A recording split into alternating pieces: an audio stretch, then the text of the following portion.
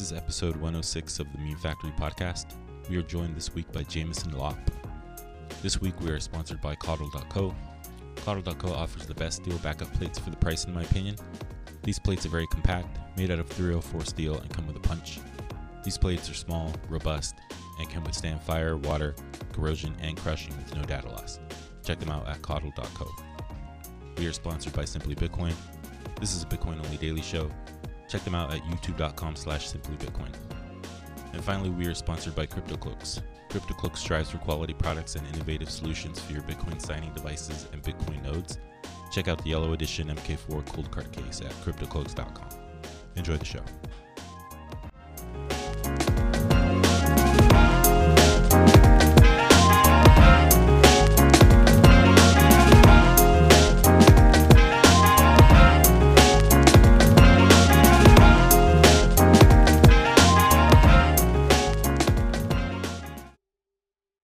What are we waiting for? We're going live right now. All right. Yes, now we are. All right.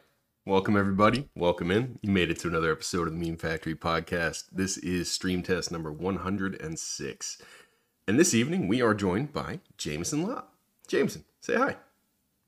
Hi. So everybody can tell he's real in here. Now, Yes. Wait, let me do the KYC. Nicely done. All right. Yeah.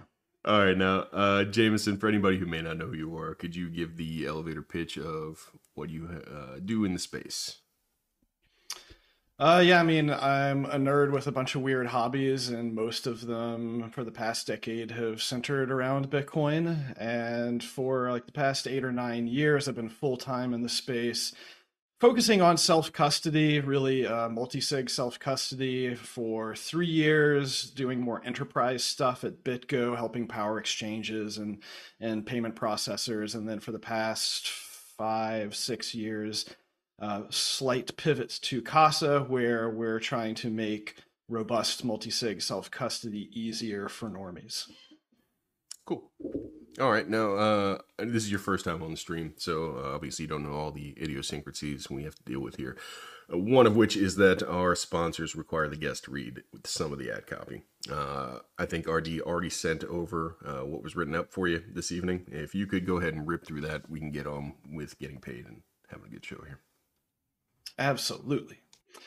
Have you ever been out fishing, having a good time with your pals, and aiming to capture a particular fish, but you've just never seemed to catch enough for everyone? Well, the good folks over at Suscorp think that you need to be more open-minded about what you catch, because at the end of the day, they want to give you the right tool to feed your friends and family. To that end, the hard-working scientists and engineers at Suscorp have developed the ultimate fishing tool. This tool is so good that it has been banned in 21 countries across the globe. The globe has banned it. You see, you can still get it today. Introducing Suscorp bait sticks. Now these brand new bait sticks are engineered to attract as many fish as possible. The patented pheromone outgassing and spraying process, or POS for short, allows the bait to attract fish from as far away as 2 miles. Once these fish are up close enough to see the bait stick, its patented electronic jigging action will make it look like struggling prey, thus enticing your targets even closer. Now, once the bait stick has been in the water for a pre-programmed amount of time, a small, highly tuned and precise detonation occurs inside the bait stick, triggering the 70% pre-filled 2 pounds of high explosive and killing any fish who are tricked into coming near your line. Whammy! You can dump that whole supply of high explosive on all those fish at once. Instant dinner for the whole family. Other fishermen will hate this one trick, saying this type of violent corner cutting detracts from the beauty, splendor, and proof of work that classic sound fishing is known for, and souring the whole market. But they're just salty losers. The Suscorp bait stick, bringing home the bacon, or fish, or whatever. Thank you, guys. Thank you, sir. Thank you. Amazing. We can all get paid. Well done, well done. All right. Now I see You have a theatrical background or something? I appreciate it. I've not done. You did a good job. You did a great job. Yeah. All right, now because you did such a good job with that ad read, we want to make sure that you're fed and you're feeling good. So I'm going to pass this on over to Becca, who's got your sandwich menu ready to peruse. Yes, Sir Lopp, thank you for joining us this evening. I have a selection of sandwiches here for you to choose from. Our first option is the 87%er Sammy. So this is a high sodium mixed deli meat sandwich. It's served in a wizard bag sandwich bag. And this wizard hat sandwich bag is going to clog up your pipes and the mempool. Our second sandwich we have is the 13%er Sammy. This is a scarce beef hash sandwich. It's made with free roaming beef cows fed by the sunlight, converted the energy, or the energy is converted by grass. It's 100% not as toxic as running an ETH node. And our last sandwich, our house special, is Yellow's Don't Stop Believing steak sandwich. It's been marinated in Red Bull for 738 days. What am I doing with my life? Well, the very important question is the Red Bull sugar-free? Yeah, as of lately, yes. Yes. All right, well then I am totally down for that. I love a nice aged steak and Red Bull, but I've never tried combining the two. Excellent. We'll have that over to you shortly. Becca, yellow looks different down there. Can we get a close-up of what's yes. changed? Yellow's down with the sickness. Is it my idea, or I'm getting slimmer in real life and you're making me fatter? Like, Okay, I'll make you skinny next time, Yellow. He's got to prove it first before he's going to make it skinner. Yellow with a six-pack. All right, so Jameson, you got if I'm not mistaken, you were swatted recently. What is the story with that? recently? Oh, thankfully, it feels like an eternity ago. Yeah, that was in 2017, right around the peak of the bullshittery and the scaling wars and all of that. And people speculated that it was related to that. We actually didn't know for many years. It is actually a very, very long story. But yeah, basically, I was at the gym one morning and tweeted out something about it being a Monday and having a whole week of more scaling debate bullshit ahead of us. And at that same time, some asshole decided that must have meant that I was still in bed, just getting out and preparing for a day of work. Thankfully, my OPSEC was good and I was already at the gym. And so they called in really a hostage situation / bomb threat to my local law enforcement. And this is all available on my website, including the audio clips of the 911 calls. And they basically said all of the right words and triggered a lethal response from law enforcement to come and shut down my whole neighborhood. And I actually ran into the police blockade on my way back home from the gym. And they said, hey, there's an active shooter incident.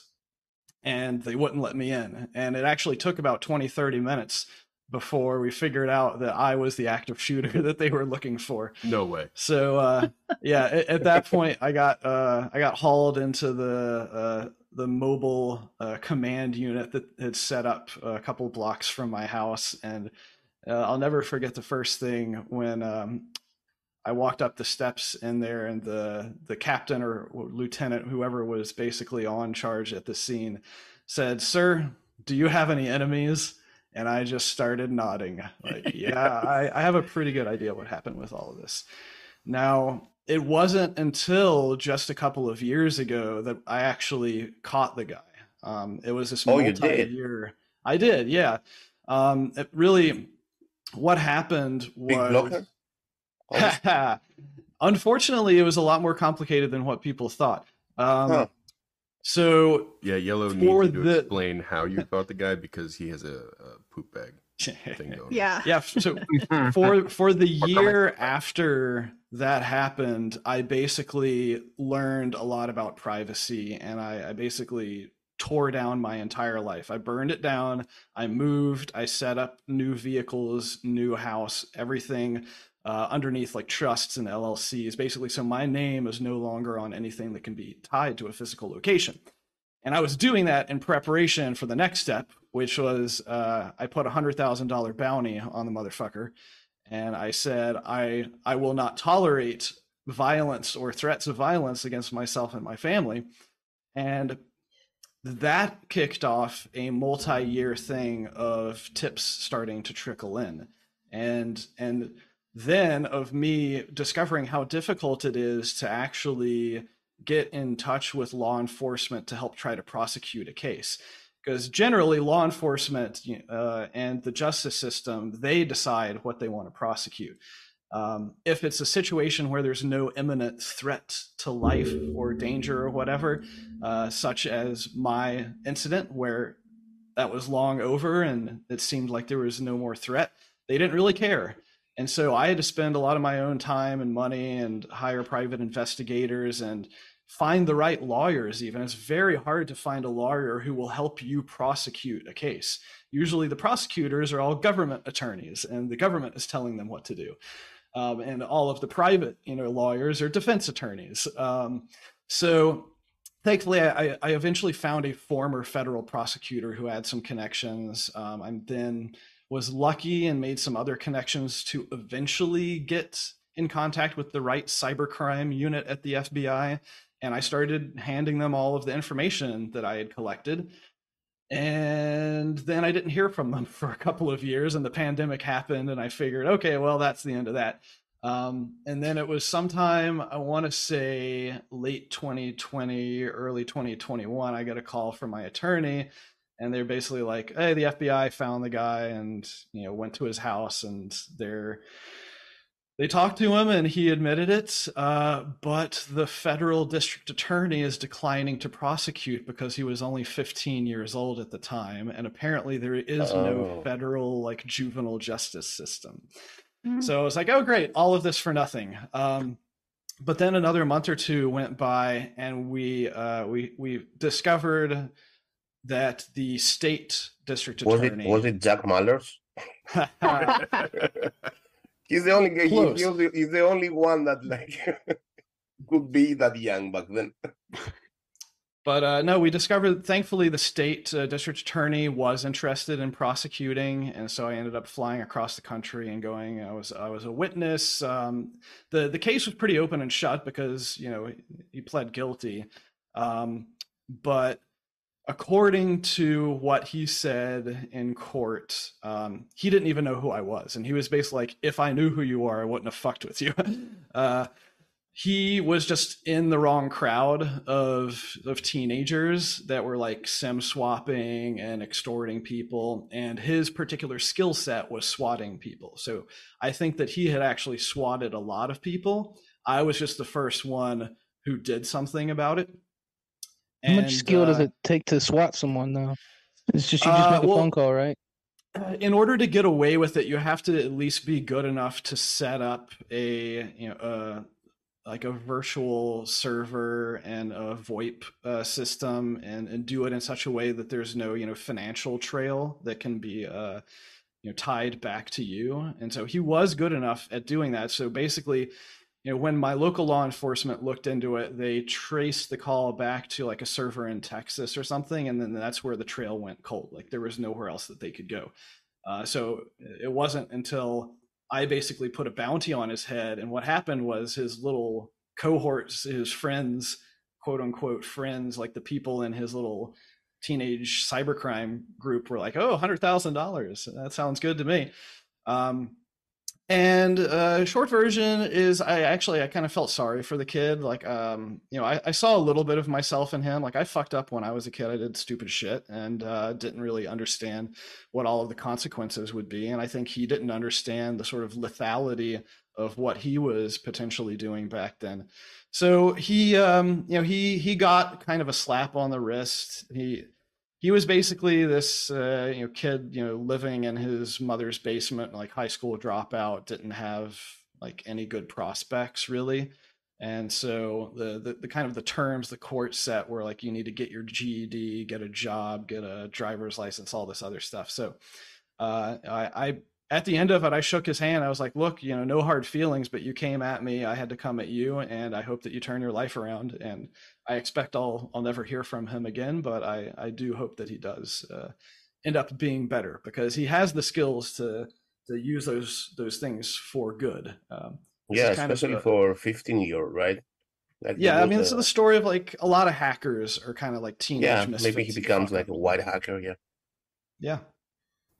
That was racist. What do you mean? So yeah, it wasn't fulfilling. Like I had hoped it would have been an adult, and I could have gone in there and be like, I want this guy to spend years in prison and whatever. But when I saw who it was and the situation, I was like, I don't think that prison or any harsh punishment is going to help anybody here. Nice. He's probably making memes now.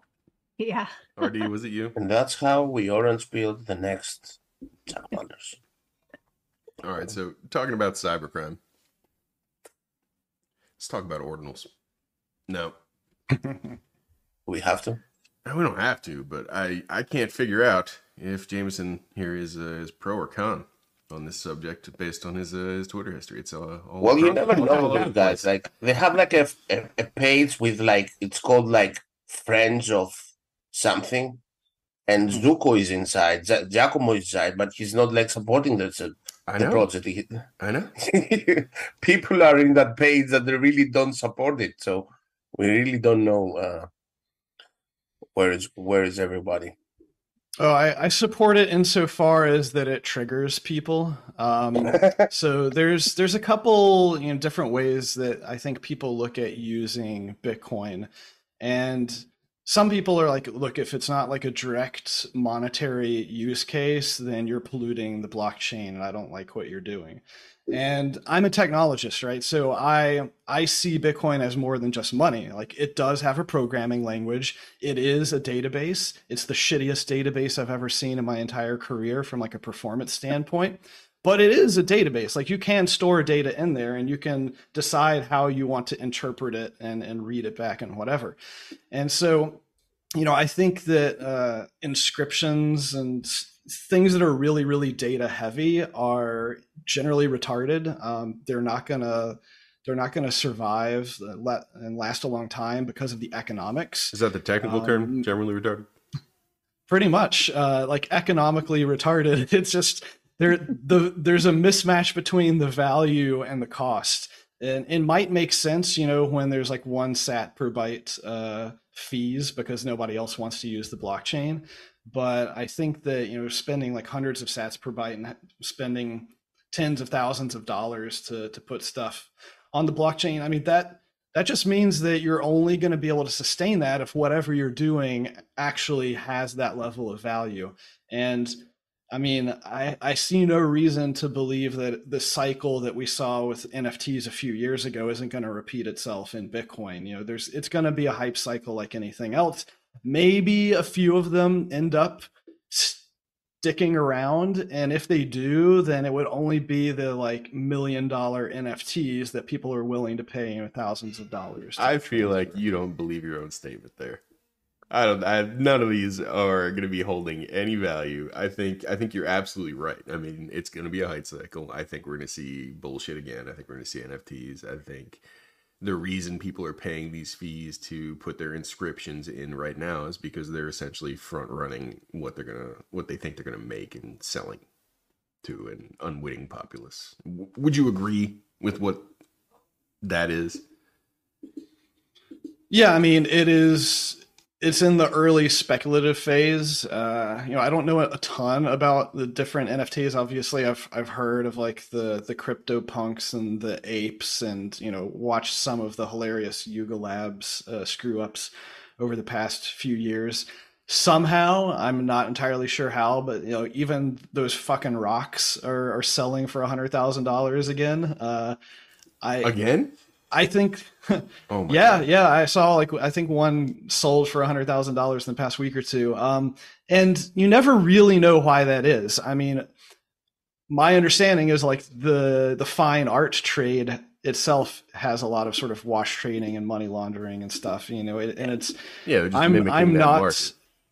I'm not an art connoisseur, so like I don't understand why anybody would ever pay more than maybe a few $100s for something that looks pretty. But here's how it works, Jameson.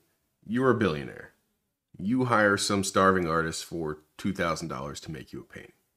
They create the painting. You get your buddy, who is also a billionaire, to appraise the painting.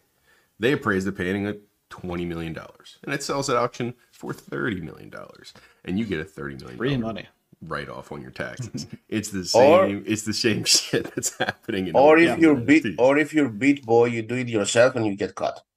Well, you also don't get to keep any of the money because it all went up your nose. Yes. Other than Ordinal Jameson, what project around Bitcoin or not, and maybe it can be another open source kind of project you're excited? We say he's been working with AI. I was curious about that. Yeah. Yeah, I have. I've been playing with AI because I feel like it's going to be applicable to many different things. I use AI on almost a daily basis, but one of the things that I did early on was I went through and I transcribed every interview and every presentation that I've ever done over the past decade. And part of that is just because like I'm an archival nerd. Part of it is I wanted to be able to better search through my own stuff. So now like I've got all that stuff on my website. It's all getting indexed. Maybe it's good for SEO. It's definitely good for me when I want to go back and find something that I vaguely remember talking about a long time ago. And then just a week or two ago, now there's Loppbot. Or Lopp AI, courtesy of Delphi. And this was actually kind of a culmination of like all of the other AI stuff I had been doing. Is I was approached by this company and they basically said, we can train an AI to be you, and we just need the data. And I said, lucky for you, I have gigabytes of data that are all me because, I'm an archival nerd. And so I gave them all of these transcripts and stuff. And, a couple of days later, they came right back at me. And now you can go talk to, my persona. And what kind of data? You said transcripts. What are you talking about? So I gave them every article and essay I've ever written. I gave them transcripts of every presentation I've ever given at conferences, of every interview and podcast I've ever done. So it was like 200 to 300,000 words that I have ever written and spoken. And I didn't know if this would be enough, but just from interacting with it and from other people showing me the questions they asked, I'm like, this is eerily similar. And so, this makes me hopeful because I can see a lot of promise for what AI can do. Obviously, from both the terrible side of things, like authoritarian stuff, but also from the empowerment side. And I care more about empowering people. It looks like we are already on the cusp of we should be able to essentially run LLMs in a beefy smartphone. I think that will be very important to have sort of sovereign AI. And really what I want to see, there's a lot of things I want to see, but I think one thing that's going to be very important is that we're going to need to have AI agents running on our behalf to deal with all of the bullshit that gets thrown at us. The world's already a crazy place. We've got information overload, so much bullshit getting thrown at us all day long. That's like too much to process. I want a firewall. I want a digital Jameson AI firewall that will catch as much of that bullshit as possible and only give me the signal, filter out the noise. So you did recently in Lugano a speech, I think, about Hal Finney and how he's not Satoshi Nakamoto. Mm-hmm. How do you feel combined with the power of AI, like in the near future, every one of us having like a model there up in the cloud, combined with the AI power and stilometry. We're gonna have that answer very, very soon. Do you feel that's it's a possible thing to happen? Yeah, it's kind of like how even with cryptography over a long enough time frame, data tends to get leaked and cracked. It's kind of scary to think about, what will happen in the future. I think I've said something to the extent before of where the world is right now is we have this proliferation of data and we still don't really know what the hell to do with it. There are a few big companies out there like the Googles and Facebooks and stuff that are pretty good at processing it.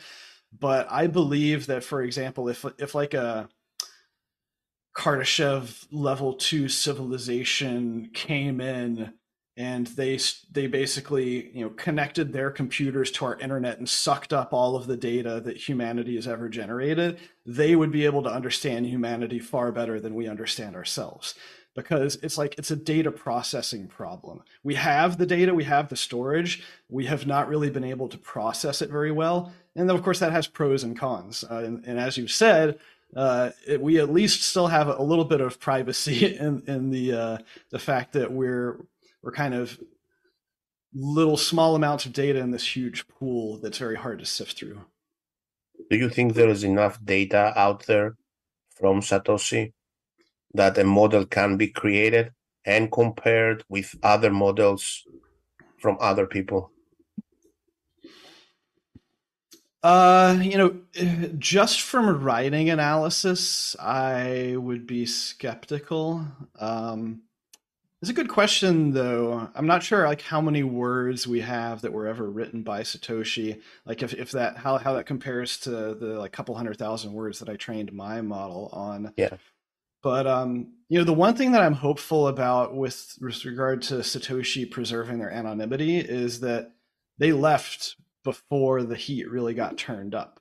So, in some of my own research, I'm somewhat hopeful that, a lot of those trails have gone cold and a lot of that data has been lost just because it was so long ago before people were even looking to archive it. You don't think the NSA was running the PRISM program or anything at that point in time? Well, as far as we know, they were collecting a ton of data. Have they tried to use it to find Satoshi? Who knows? Or they never put know their friends do to they already know your data, and they were collecting the friends' data, and they were like, I just hope that we never find out. yeah, kind of me too. My whole point from that is that it's not going to be good for anybody if Satoshi is a man instead of an idea. That's for sure. Yeah. I mean, if it was Dorian Nakamoto, I wouldn't be too upset.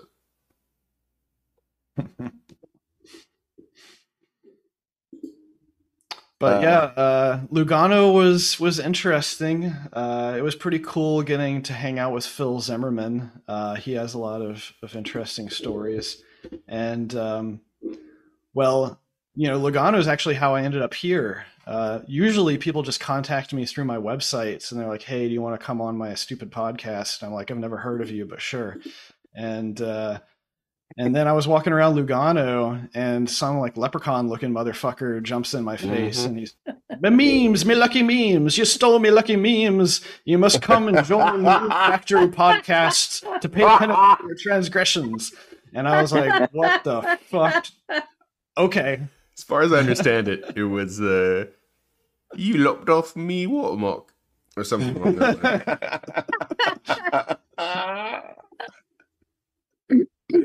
Wrecked. Not too Right. And not only that, like the guy watermarks also. So I don't know why you were complaining, man. Who do you think is complaining? RD. Watermarks are misunderstood. No, you are? Okay. All true artists are, so. This is why we understand him completely. good artists copy, great artists steal, next generation artists plug your meme into an AI engine to slightly tweak it so that it looks just different enough that it might be unique. Exactly. All right, so that's why I put the yellow puppet in everything. I cannot steal it like that. Flat Eric might be able to steer.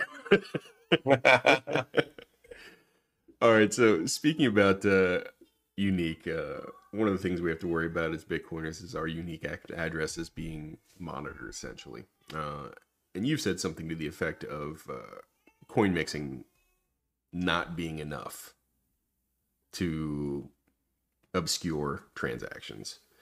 I was wondering if you can elaborate on that a little bit. So the short version of why I don't go around and tell everybody to mix their coins is because it's still easy to shoot yourself in the foot. I think a lot of people kind of look at it as a magic black box of, oh, I take my coins, I put them in the mixer, I mix them, and then I do whatever I want with them. And, unfortunately, it's not quite that simple. I generally only advocate coin mixing as you're going to make a transaction. So, if you were going to send a payment to someone, obviously you don't want them to easily just be able to look on a block explorer and click back once and see your entire wallet. So in the case that you are making a payment to someone and you're not able to do it where you're like fully spending the UTXOs and not sending change back, if you're not an uber blockchain nerd, then just send those funds through the mixer and send them directly from the mixer to whoever you want to pay. And so then if they want to look on a block explorer to see what's going on, they're just going to see a whole mess of inputs and outputs. Other than that, it also gets tricky because if you're dealing with centralized exchanges, then you might shoot yourself in the foot and get yourself banned from the exchanges if you're too close, not enough hops away. And I think we saw that like even with like Swan the past week or so, basically saying, look, our hands are tied. We're using partners, and our partners have told us that if they detect this stuff, then they're going to shut down your account. So that's unfortunately the state of things. And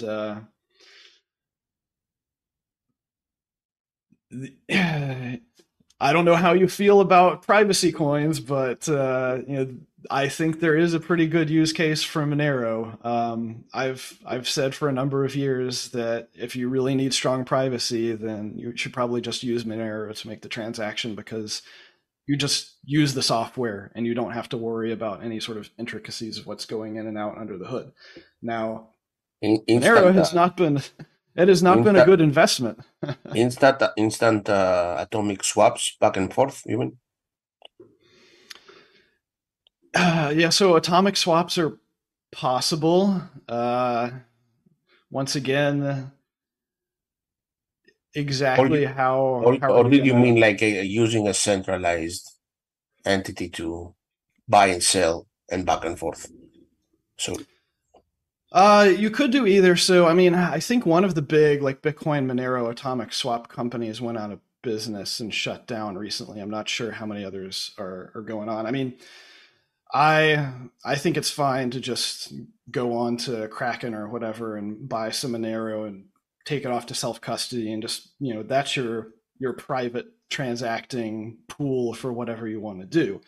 Everybody has different use cases, but unfortunately, my investments in privacy coins have not done very well over the years. So I would not suggest holding for really long term, more of a sort of in and out type of operation. Talking about green, is Wimble gonna come to Bitcoin any day in the future, you think, or no? Well, it came to Litecoin. Yeah, but I don't. Well, everything goes to Litecoin. Yes, Litecoin got SegWit first. Shitcoin's good. Yeah. But no, I haven't heard really even much about.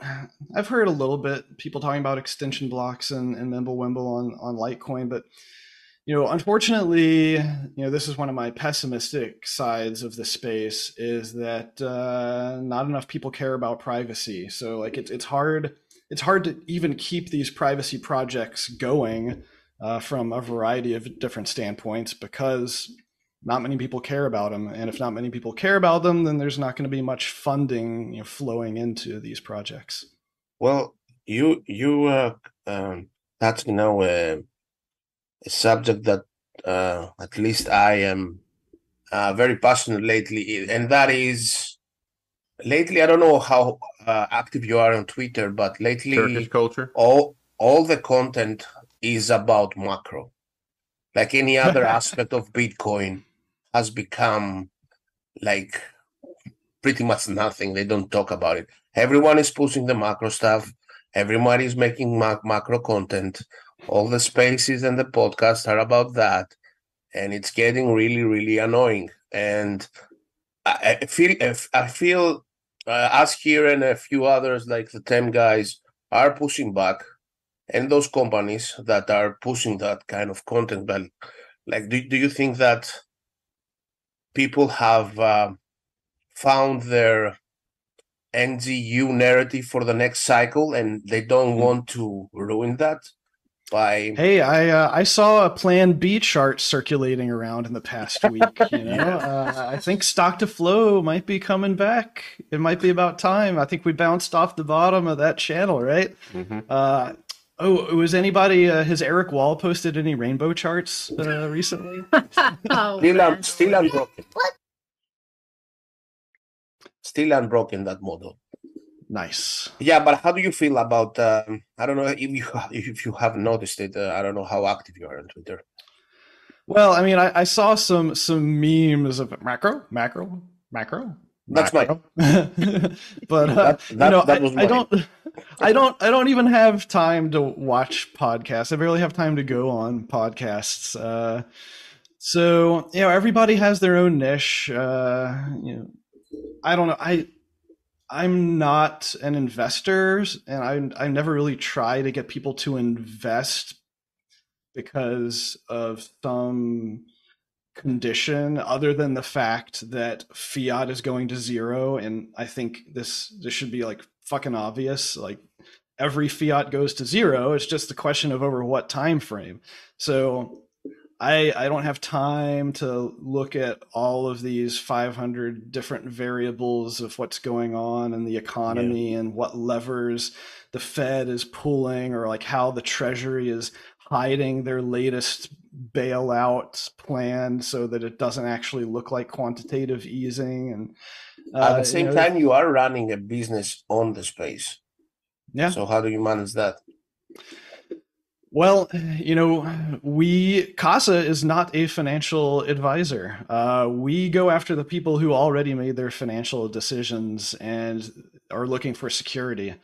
And, this does upset some people because there's a wide variety of people out there who have diverse profiles and diverse needs. So we listen to what really our sales and marketing teams are telling us of like, where is the money? We're not trying to like pull money into any, you're listening to your customers. Bitcoin or crypto or whatever. Yeah. So like we want to find the people who have a lot to lose because unlike most wallets, we don't harvest your personal information and sell it and try to advertise to you. Like we actually charge money for the service that we provide. So it's a lot harder to get people to pay, for privacy or to pay for security. The only people who are going to pay for security are the ones who have a ton to lose. So, the short version is, we're looking for the whales, we're looking for the people who are basically all in, and they need to have that high upfront security, because if they suffer a loss, then it'll be catastrophic and something that will probably haunt them for the rest of their life. Yeah. Interesting. Question. This is actually from a friend of mine. I don't know if you've been paying attention to the stuff going on with Swan, with logos floating around, and you just kind of hit on your marketing team that's kind of advising you. And just curious if you think there's any like plausible, information out there that a company in the Bitcoin space could be hiding cult or cryptic messaging in their logos. Or I'm just curious about y'all's logo and who advised y'all to go with that particular design. Oh, well, that we had one particular designer who came up with, I think, half a dozen different designs, and we went through multiple phases of vetting the different designs, and let's see, we there's some iconography and sort of hidden messages in actually both our old logo and our current logo. The problem with the old logo was that it looked way too similar to Coinbase's logo as just sort of a C. One of the sort of hidden pieces of the iconography with the original logo, which I'm not sure if people picked up on, is that it's actually a keyhole. If you take the logo and you rotate it 90 degrees to the right, it's actually the casa is a keyhole. So that's the sort of security inference there.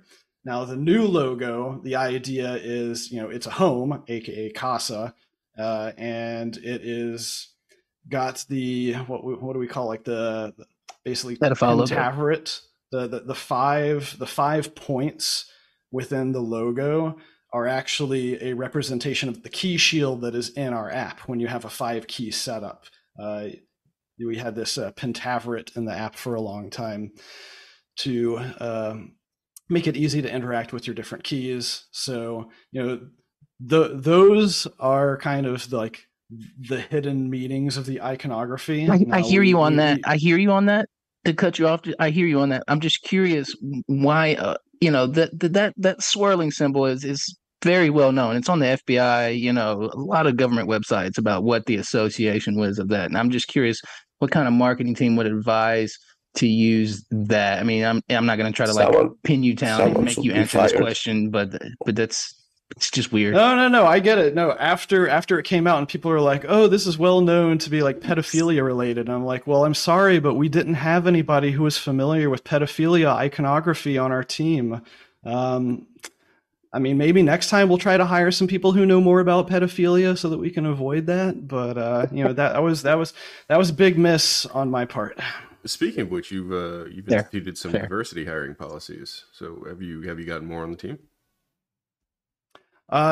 So we do not have diversity hiring policies, though I do recall that some people got upset a couple of years ago about a program where we were sponsoring a. What do you mean, you people? Sean, you know exactly what I mean, you people, and it's racist. I was just Yeah, we there were certainly some people who got upset with it was like a program where we had I think it was a seat at the Unchained space in Texas or something. But obviously that didn't go over very well either. We all have our issues to deal with.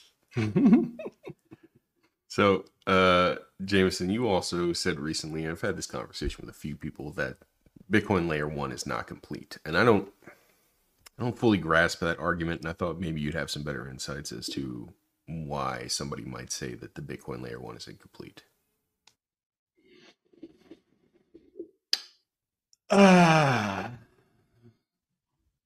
Well, it depends on exactly what you want Bitcoin to be, right? And whenever you start having this conversation, that's when the knives come out of what is Bitcoin. We're not plebs, so the answer here is like more decentralization or privacy. So yeah, though even the privacy thing is contentious, right? So a lot of people don't care about privacy, and then trying to implement really strong privacy on Bitcoin actually creates problems. You end up with conflict trying to balance all of the quote unquote inviolable properties of Bitcoin. We can never have extremely strong privacy on Bitcoin because it would probably violate the ability to audit the entire supply. So as much as I would love to have, like sort of Monero or even like, zero knowledge level privacy on the base chain, that's probably not going to happen. But, I do expect we will see some second layers that have that. So what is Bitcoin missing? I mean, the thing that I think that is missing the most is the holy grail that was promised to us in 2014, which is the permissionless two-way pegging mechanism. And the reason why I think that's important is that if we want to be able to have permissionless innovation, if we want people to be able to scale Bitcoin by creating other networks that are directly pegged to it, then they need to be able to do that, without having to change the protocol. Where the fuck is this gong coming from? I've been hearing it the whole episode. Who's gonging this shit? What is that? Beck, what is that? Is that you, Becca? Do you have a fucking No. gong? I don't have a gong. I wish. I don't hear any gongs. It's I heard him say Someone's something about just screwing pegging with though, you. and your I did hear the two-way your pegging. face lit up, Greg. Well, that was a phrasing joke right there. I mean, I was letting him run before we made any pegging. You looked like you jokes. just saw Santa Claus. I did. It was like a present in the Yeah. middle of the stream. It was. All right. Seriously, what the fuck's up with the gun? It's all in your head. Fair enough. All right, so Oh. we're not going to see privacy because of the auditing function, but you want to see the privacy? Oh, I mean, I would like to see privacy, but I've already given up on that. I don't think that's going to happen. I want to see more scaling. I want to see at least enough functionality that people have more of these sort of basic building blocks and primitives that they can go off and do whatever the hell they want without us having to continue arguing about, changing opcodes and doing soft forks, because it seems like a lot of people are pretty tired of that.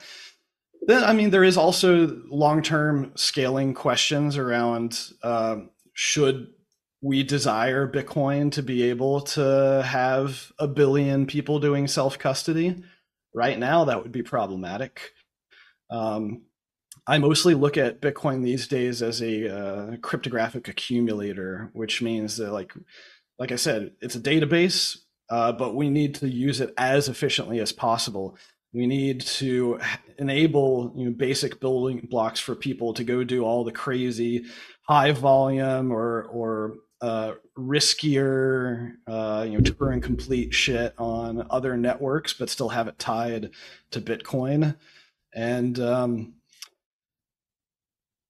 right now, it's not clear how this is all gonna turn out. I do also somewhat worry about what happens to the protocol if it ossifies and then we go decades where everything's good and then something goes wrong and there's literally no Bitcoin developers around who have ever conducted a fork. So it's more of like generational thinking of like how do we keep the system going, because as robust as Bitcoin is, it still needs to be maintained. Software that is not maintained inevitably gets worse and gets fragile and breaks. This is something that I'll probably post a really long, boring, nerdy thesis about in a year or two. But it's something that I really started appreciating a lot more when I started doing one of my projects a couple of years ago, where I tried to go back and built and ran every version of Bitcoin Core that I could. And I was able to go all the way back to, I think, version 0.3.6, but it started getting really hard. And you had to start building the software in like really old virtual machines on old operating systems. And the short version is like software development and software engineering as it is today. We stand upon the shoulders of giants. It's amazing the leverage that we have as programmers, and that there are so many other programmers out there who have built a lot of these basic building blocks that you just say, I want to pull in this dependency and that dependency, and I have a lot of functionality that I can use with just like calling a single function without having to actually write all of the underlying logic. But all of these dependencies, they're fucking trusted third parties. And that means they can break, and they do break. And sometimes in adversarial conditions, they actually get taken over by malicious entities that inject malicious code into your dependencies. But even aside from that, since I'm mostly just focusing on the fragility issue, it's that these dependencies, they're all very rigid, and like, this software library requires versions between this range of this software library, and that software library only works with versions of this range. And once you start to get to the point where you have complex software that has like hundreds, if not thousands, of dependencies, as all of those underlying dependencies and their libraries are worked on over time, and those versions keep changing, the compatibility keeps changing, it just becomes a fucking shit show to keep everything still working. Because, and this all kind of comes back around to the ossification issue, is that you can ossify software, like you can ossify a protocol, you cannot ossify the rest of the world. And that's when problems can arise. Talking about devs and code, my question always, and I was always wondering why the ETH camp is more successful on onboarding new minds in coding and in versus the Bitcoin Maxi side. And do you think it just like has to do with incentives? And if that's so, can we do anything about it? Can we have an automated kind of tool made that gives them incentives for coding as miners get their incentives for validating the next block? I mean, I think a lot of it is around tooling and really the capabilities. It seems to me like a lot of the people that come into building like EVM related stuff, they're usually more like web developers. They're coming in from more traditional, easy like user interface and design type stuff. Yeah, and so like the tooling that has been developed around Ethereum and like Solidity is a pretty easy language to read and write.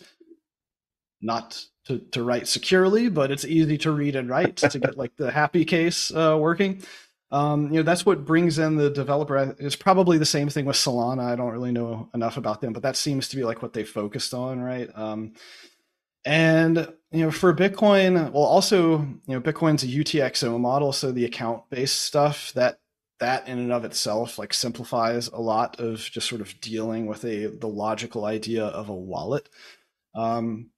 But no, it seems like most of the Bitcoin stuff and even the tooling, it's just it's more hardcore.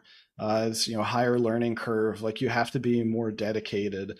It's generally not something that someone sort of jumps in as a weekend project and they're like, oh look, I have this new proof of concept. Especially once you start getting to like layer 2 stuff, for example. So I don't have a great solution for it. I mean, we can look at other stuff though. I mean, you could look at Rootstock. Rootstock it's a Bitcoin merged mine side chain, but it also has EVM compatibility, and you can actually use pretty much all of the EVM tools on Rootstock. Why isn't Rootstock doing amazingly well? There's a lot of different variables going on there, and at least some of it I'm sure has to do with marketing, which is certainly not my forte. Marketing. And network it's always effects. the marketing. Well, you've been super generous with your time this evening, Jameson. We're getting to the end of our time, and I want to make sure we've got time for Artie. He had a special question he formulated for you this evening. I want to make sure we get to it before he runs out of breath here. He's been talking so much. Thanks for coming on, Jameson, and being a good sport. This is my question. If the meme factory did exist, and we all know that it doesn't, which one of us would you like? Which one of us would you retweet? Which one of us would you mute? And which one of us would you zap? Ooh, I would like Greg because he has some good questions. He seems to be running the show. You hear that, everybody? I haven't. Greg's running the show. It's scary. Yeah. I haven't even had the good opportunity explains to the quality. haven't even had a good chance to say "fuck you, Greg" today. So maybe next time. I would retweet RD to appease your meme butthurt. I would. Thank you, sir. I'd probably have to mute Yellow because I can't even understand what the hell he's saying most of the time. That's but he likes personal. my macro meme, man. That was good. Yeah, just stick to one word, and maybe we'll keep it legible. And then I would definitely zap Becca because she's eating for two, and she's the only one doing any actual work on this shit show, making the sandwiches. Well, she's not the only one eating for two, okay? Rope, you really missed an opportunity on that one. What? Yeah. Exactly. All right, and want to pass it along to Sean. Did we get everybody? Did we get a mute, a like, a retweet, and a zap? All right, cool. Yes. Yeah. Sean's turn. Here we go, Jameson. Do you know what happens at block height 840,000? Well, I've heard that you're having a party. Yes, we are. Yes, we are. It is the having party. Have you ever been to a having party before? You've been around a while. I don't think I have. You've never been to a having party. That is a miss because there are only about 30 some odd havings that will ever exist in the history of the world. And we are beginning to start to enjoy them and celebrate them. And we're having the having party this April 3rd through the 5th down in El Salvador. Come on down. It's going to be awesome. Have you been down to El Salvador yet? I have indeed. I was there, I think, a couple of years ago for the BitConf. I got the presidential treatment too. Ooh. Got a full bodyguard escort and everything. Oh, Wow. Was it Greg? Was that your bodyguard down there? It was pretty tricky because they did not speak a word of English, so we had to translate everything through WhatsApp. Oh yeah, that's true. That is true. There's not much English that's spoken down there. So if you're gonna come down, you gotta learn Spanish, which is easier for some and it's hard for others. But come on down, having party 2024. This is the first of many having parties that we will be throwing, and you don't want to miss the first because there's gonna be a lot more, but only a limited amount, just like Bitcoin. I'm taking the approach that enough people down there will be able to speak Spanish. They'll be able to relay what I'm trying to get across. Yeah, you just gotta know like baño, right? That's a good one to know. Yeah, baño, potato. What's Spanish for potato? Mucho hambre. Mucho hambre. I'm very hungry. That's very hungry, Greg. Thank you. The H is silent, Rope. Come on. Hambre. Come on, man. All right, Don't step on my joke here. Come on, Sean. Mucha hambre. Jameson, I'd be remiss if I didn't give you an opportunity to show any product services or links you want to send out. Anything you've got listed on Twitter will be in the show notes this evening. And if you mention Ethereum, I'll kill you. Haha. Well, we have plenty of Bitcoin pages on casa.io, casa.io. You can learn all about our offerings there. Even got inheritance planning for those of you who are planning on dying soon. Other than that, bitcoin.page for my educational resources, and I have a million different ways of contacting me on my website, but I highly recommend that you just pay me in Bitcoin through my paid contact form. All right. Thank you, Jameson, and I want to say thank you for everybody for joining us this evening. We really appreciate you taking time out of your day to spend it with us. Much of regards. You bet. So everybody be safe. Have a good night.